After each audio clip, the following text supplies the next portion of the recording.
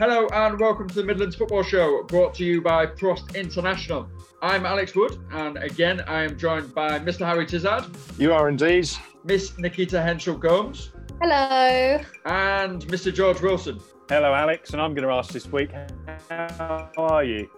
I am perfectly fine, thank you. Thank you for asking me. And next week, Harry, it's your turn. It's your turn to ask me how I'm doing, Harry. What I'll do is I'll specifically introduce you last next week, Harry, so that you can ask me how I'm doing, all right? And it'll be one each week. We'll see who asks me. I'm fine, thank you, George.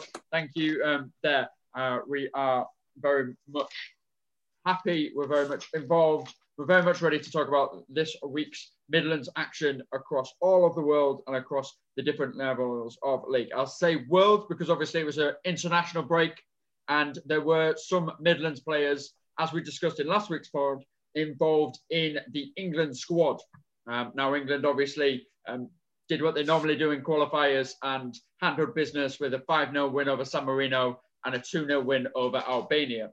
Yes, those scores seem entirely predictable because they were, and nothing really interesting happened in either England game, apart from Midlands players playing and Midlands players scoring as well. Ollie Watkins getting his debut goal against San Marino. So, how do we think Ollie Watkins did, and is he on the plane in the summer?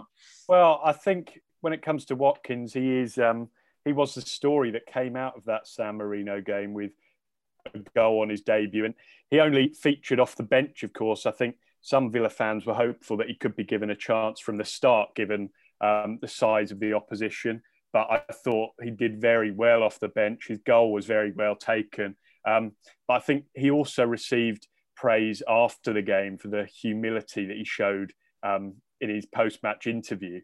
And it's great, I think, to see a player who seems to really feel very privileged to play for England. And I think those are the sort of players that you want in the squad. So I think he's made a really good impression so far. I think it was great. He was so humble, and you could see that it meant so much to him. And I'm just glad. The other one that we should probably discuss is Wolves captain Conor Cody, who also took probably every English lad's boyhood dream and got the armband of England when Raheem Sterling went off as a substitute. We should discuss that because obviously Conor Cody is a remarkable story, and we've seen him on Monday Night Football. We've seen him all over the place. He just looks like a really nice guy. I think he's just the ultimate professional, everyone. After, a handful of England caps, he's already been given the captain's armband over multiple different players that could have got it. So I think it just shows, like I said, how he is that model professional. And you've seen it playing for Wolves from going into the Championship through to the Premier League, hardly missed a minute. And I think he's certainly going to be on the plane.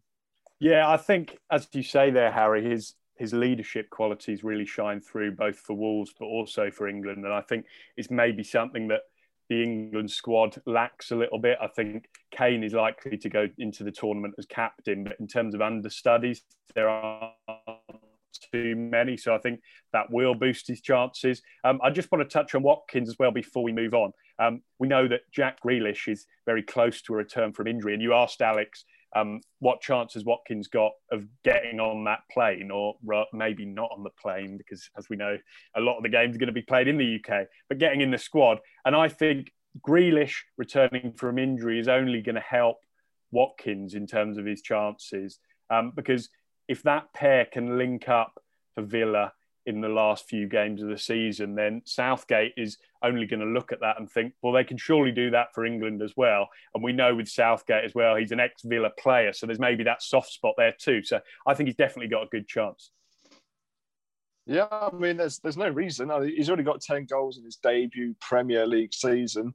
I know Bamford's people are saying that he should probably get a chance. He's got 13 goals, and you can look at Wilson, who's got 10, but then he's been injured all season, and he's been out of the England squad. And looking at Jesse Lingard, he's the only person under Gareth Southgate that I can see has recovered their place after a bad patch of form, and he's done it quite well, despite the fact that that's not a area that we're talking about. But yeah, I think there's a definite chance, because the more interlinks in the squad you can get, the better chances that you'll get on the fields. And hopefully Grealish will be fully fit coming into the Euros, because that is one player that is I'd say guaranteed a place if he's fully fit. But I do think Watkins, he does have to look over his shoulder because there are plenty of players that are vying for that third striker spot. I'm not going to say he's going to play a lot of minutes because Kane will be the first choice. Then it will be Calvert-Lewin. And then Watkins might play the Welbeck role that only gets 20 minutes in a major tournament. But that's 20 minutes more than a lot of other English strikers. So it's still good. It's still a good role to play. And like we mentioned, Danny Welbeck. Danny Welbeck is like a cult hero in England, in like recent English football history. Yeah. You come off the bench and score 2 goals. Like he's unbelievable in terms of like that's where that guy Danny Welbeck came from. That guy Welbs came from him coming on and scoring absolute goals. So can we have that guy Ollie Watkins sending us through to the semi-final of the European Championship? The other one that we should mention from a Midlands Premier League club that got picked for the England squad is Sam Johnston. Obviously, he didn't play a minute, but for the fact that he was actually in the squad, and there is superb for West Bromwich Albion and for the young goalkeeper's future. Yeah, absolutely. I think it's pretty clear that Southgate has used this international break to sort of test out Nick Pope, who's probably more in the running for that number 1 shirt than Johnston. But as you say there, Alex, the fact that he's been called up is testament to him and testament to the work that he's done this year, despite West Brom's struggles. But he should still aspire to be in that squad for the Euros. I think his hopes would probably get a bit of a boost if West Brom were to finish the season with a bit of a flourish. Relegation looks very, very likely. But if they were to finish the season with a few points, that could maybe help his cause. We obviously don't know in terms of Pickford how long he's going to be out for. I imagine it shouldn't be too long. So it might be tough for him. But I think there's definitely a chance he makes that. Well, I think a spell in the England national setup will also help West Brom because no offence to Diagne and Robson Kanu and the other West Bromwich Albion strikers, but when you're facing players like Kane in training, that's only going to step up his level for when he goes back to West Bromwich Albion. Do I think he's going to make the 3, as in the 3 goalkeepers? No, I don't, but it will certainly help him improve for the future and probably help his cause to get back into the Premier League next season because he's had a phenomenal season and a team that will probably get relegated, sadly, from a West Brom perspective. So I could see him getting another move. Moving on to the actual league football that happened this week, because during international weeks, we missed the Premier League, we missed the Championship, but the rest of the EFL keeps on churning. League 1 and 2 obviously happened on Tuesday, the 23rd of March. We had fixtures for Burton Albion, Mansfield and Walsall. Burton lost 2-1 to Shrewsbury. Mansfield drew 0-0, as did Walsall. They drew 0-0 with Southend. We'll discuss more on that result in a minute. And on Saturday, we had Port Vale win 3-1 against Crawley Town. Grimsby draw 1-1 with Walsall again. And Mansfield again drawing 1-1. So where I would really like to start, lads, is Burton Albion. As I discussed there on Tuesday, they lost 2-1 to Shrewsbury Town. What's going on at Burton? Well, I know they've only played 1 game since we last recorded one of these, but yeah, 2-1 defeat at home to Shrewsbury, which means they've had back-to-back home defeats now, the Brewers. So they're now 5 points above the bottom 4. So Hasselbank's honeymoon period is probably over, but I think the building blocks that he's put in place since coming in still put them in a good position to finish the season well and definitely avoid relegation. In the 14 matches since he took over, Burton have kept 7 clean sheets. So this is only a mini blip for me. I think there should be a chance for them, hopefully over the Easter weekend, to get another positive result and just secure that safety. Yeah, look, they got Accrington in their next game. Have lost 4 of their last 5 and come off the back of a 7-0 loss to Peterborough. So if there's any time to get back into form, it would be then. But they are looking dangerous, in danger. I know Swindon and Northampton have both played more games than who are below them. But like you said, they're only 5 points clear. I think this result definitely serves as a reminder that survival is not yet secure for Burton. Yep. 100%. The next team I'd really like to discuss, and you guys can interject and tell me that I'm wrong or silly, is I'd like to talk about Walsall in League 2, jumping around all the different teams in the leagues there. I'd really love to discuss them because their last win was in January the 23rd. They only have an interim manager. We've mentioned all this on previous podcasts. We've mentioned how Walsall are a little bit of the wild club in that League Two relegation race, and they could be in danger. They might be safe. They might not be safe. We go backwards and forwards on them. But they still are managerless. Like, they've only got an interim head coach. And then to draw against Southend and draw against Grimsby Town this week is major issues for that side. Yeah, well, I think we mentioned on last week's show when it came to Walsall that those two games against the league's bottom two clubs were going to be vital and were going to, kind of shape their position going into the latter stages. And ultimately, they've come out of those two games with 2 points, so unbeaten. But I think realistically, they needed to win one of those games just to properly benefit from that period. For the Southend game, they failed to capitalise when Southend went down to 10 men. They had 20 minutes to go with an extra man, didn't manage to score. And then they only managed to draw at Blundell Park. I should mention there was an excellent header from Cowland Lavery there. I think I pronounced that right. Correct me if I'm wrong, Walsall fans. But that's only his 6th league goal of the season, which says a lot because I think Lavery is normally a bit more prolific than that. But yeah, a bit concerning to not collect a result. So again, for Walsall, the Easter weekend will be big. Now, I'm just looking at the manager position, like Alex said. The thing is, who's going to want to take over? I know they've played less games than Colchester, but more than Barrow, and less than both Southend and Grimsby, or the same amount as Grimsby. But with only a few weeks left, or 6, 7, 8 games left of the season, it's not an enticing manager role to take, because if they don't win any of the next 3 or 4 and they maybe drop into that relegation battle, they're only going to be able to get a manager maybe for the next few months. So I think the interim one is, that's the best they're probably going to be able to get. Yeah, and Brian Dutton, the interim head coach there, he said after that Grimsby game that he really wants to take advantage of the fact that Walsall have got a full week now before their next game, which, is a rarity this season in particular because they've been cramming those games into midweeks. So this week they've just got the Friday game and then obviously the one on Monday. But I think he's trying to get a whole load of prep so that they're really ready for that game against Harrogate. Harrogate have lost their last 3 games, so it's a big chance to get a result. But Walsall just need to show a bit more conviction, I think, and maybe they can get that 3 points. Yep, now that's all sorted down at Walsall. There is definitely trouble in times with them. As George and Harry have both mentioned, the relegation struggle down there is an issue, and they need a lot more goals from somewhere, with them only being 6 points off. But if they're going to find somewhere, it's going to be a big circle at Harrogate Town, and we will discuss that after the Easter break. What we will also discuss after this break is the rest of League Two.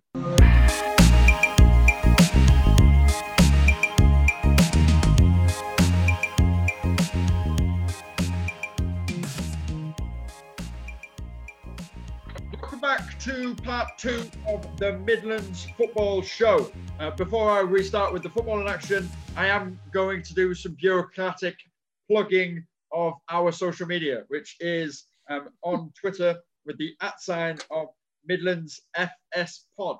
That is Midlands FS Pod. There you can go and find out all of the updates that me, George, Harry, and Nikita put on, and then just do it. It's a really good laugh, and we're all really fun over there. And obviously, you get to stay up to date with when the podcasts come on online and on air. And the person that runs that social media account is an absolute guru and genius at it. Don't reveal who it is, Alex. Don't reveal who it is. They have to follow to find that out. So they absolutely do. And trust me, it's not me. All I am is a leading voice on this podcast. I'm not a social media guru. I'm an idiot on social media. You can also follow each of us if you want on our social medias. And what we'll do is I'll let everyone at the end of the show, in their goodbyes, tell them their own Twitter handle so that you can go and do that. So you have to stay to the end of the show if you want to follow George, Harry, and Nikita on Twitter. Okay? Yeah, brilliant. Moving on then to actual football. Port Vale, they won a game again. It's amazing. They are now on hot form. We were really worried about them on our first ever episode of the show. And I feel like since the birth of this podcast has been going through, Vale have also been rising in amazement for everybody on Port Vale and their resurgence. I mean, I think it's great. That's what now, 3 consecutive wins. And I think it's safe to say, maybe it's us, maybe we're like, I don't know, but I think it's safe to say that they are edging towards survival. Yeah, I think Darrell Clarke has seemingly turned it around eventually. In that win at Crawley Town, there were 2 very nice finishes for the first 2 goals, one from Tom Conlon, the other from Nathan Smith, and then David Worrell took advantage of a defensive mix-up at the end to seal it. But Darrell Clarke, he said that the quality is now starting to show in that squad. It's maybe taken them longer than he would have liked, but it is starting to show. They're getting some results. I'd say they probably need 1 more win, maybe 2, and then they can be certain of survival. So, yeah, it's looking good for them at the moment. Yeah, I'd say absolute most, because they're already 9 points above relegation. And the bottom 2, I mean, did Southend win on the weekend? Did. I might be wrong in saying that, but I thought so. But I can't see either of those 2 picking up that many points until the end of the season. I might be wrong, because I think there's 8 games and 7 remaining for the for maybe Southend, or 8 remaining for one and 9 remaining for the other. But yeah, I think they should be more than safe and should be looking forward to another season in League 2. And they face playoff chasing Exeter at the weekend as well, which would normally be a fairly daunting fixture. But as we said, given the form they're in, they will surely be going into that thinking we can beat these. And I would be very surprised. I wouldn't be surprised if they did go and win. So, yeah. Well, I think it's also a good leveler to test for next season. If they can battle with the playoff, battling side themselves, they might be going into next season thinking, we don't have to fight relegation next season. We might be in that top 8, top 9, because that's probably what they were aiming for at the start of this season before it all went horrendously wrong. So, yeah, I think Port Vale, now because they're safe, or all but safe, like I said, they can look forward to another season where it might be a bit more positive for them. Yeah, and the more wins they get, the more hopeful they'll become of, as you say, Harry, a push for promotion next year. Yeah, especially since, like, when you look at what Exeter have managed to do this season against the back 5, they've really struggled when they've come up against teams that play a back 5 formation. And that's what Vale have switched to since they got beat by Cheltenham, which was actually the fixture that we covered on our first weekend of the podcast. And since then, they've switched to a back 5 or a back 3 formation, and it has actually worked wonders for Vale, because they don't have the quickest centre-backs in the world. So that extra little bit of cover has really worked in terms of a counter-attacking team, which they, I think, are trying to turn themselves into. And I don't know how much it would work in League 2, but as everyone has said there, survival is imminent for Port Vale, and hopefully where they should be looking to, and should have been looking to this season, and many fans hoped they would look into this season, playoff chasing next year. We will move on to the final team that normally I have a little bit of a reg on, and I beef with them a little bit at the end of the show. Every single episode, I normally say, yeah, we finished with Mansfield in League 2 because they're the boring team and we don't really like talking about them. But they've actually managed to ball themselves into interesting situation. It is a strange situation down in Mansfield now, especially with them drawing yet again. 2 wins since January, 4 draws on the trot. What's going on? Well, I think Mansfield are certainly League 2's draw specialists. We should mention Walsall are on the same number too, so Walsall definitely fall into that category too. But what I should say is that there was nothing boring about the goal that Stephen Quinn scored for the Stags on Saturday at Tranmere. If you're listening to this and you haven't seen it, it was a fantastic volley. It came over to him just inside the box and he lashed it into the corner with his left foot. Really, it deserved a crowd in there to receive it, but you can see from the reaction of the Mansfield players just how good a goal it was. So there's still a bit of fire left in the old legs of Stephen Quinn yet. But yeah, I think Clough has certainly made Mansfield hard to beat since coming in. But he's another manager who on Saturday said that they need to show a bit more conviction in front of goal. And I think that is what they've been lacking of late, hence their lack of wins. I'm just looking at them as a club overall, because I was going into this thinking, what have Mansfield done in the last 10 years? And I looked at their statistics, and the 18-19 season was their best season. They finished fourth, and I believe it was Tyler Walker. He got 22 goals that season. He was a big reason why they did that. But other than that, in the 7 years they've been in League Two since their promotion for the conference, they finished fourth, like I said, but 21st, 8th, 12th, 21st, 11th. They're just it must be frustrating because there doesn't seem to be any progression from when they went from the conference to League Two, then up to League One. Because you look at teams like Luton, look at teams like Lincoln.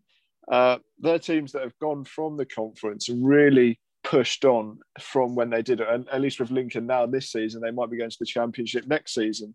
But this season, Jordan Bowery, he's only got 10 goals. They don't have a lethal player. Jamie Reid, who they signed, has only got 5 goals. So they, like you said, they need to be more inventive or be more interesting, because I know they're hard to beat, but that's normally a nice way of putting they're not very interesting to watch.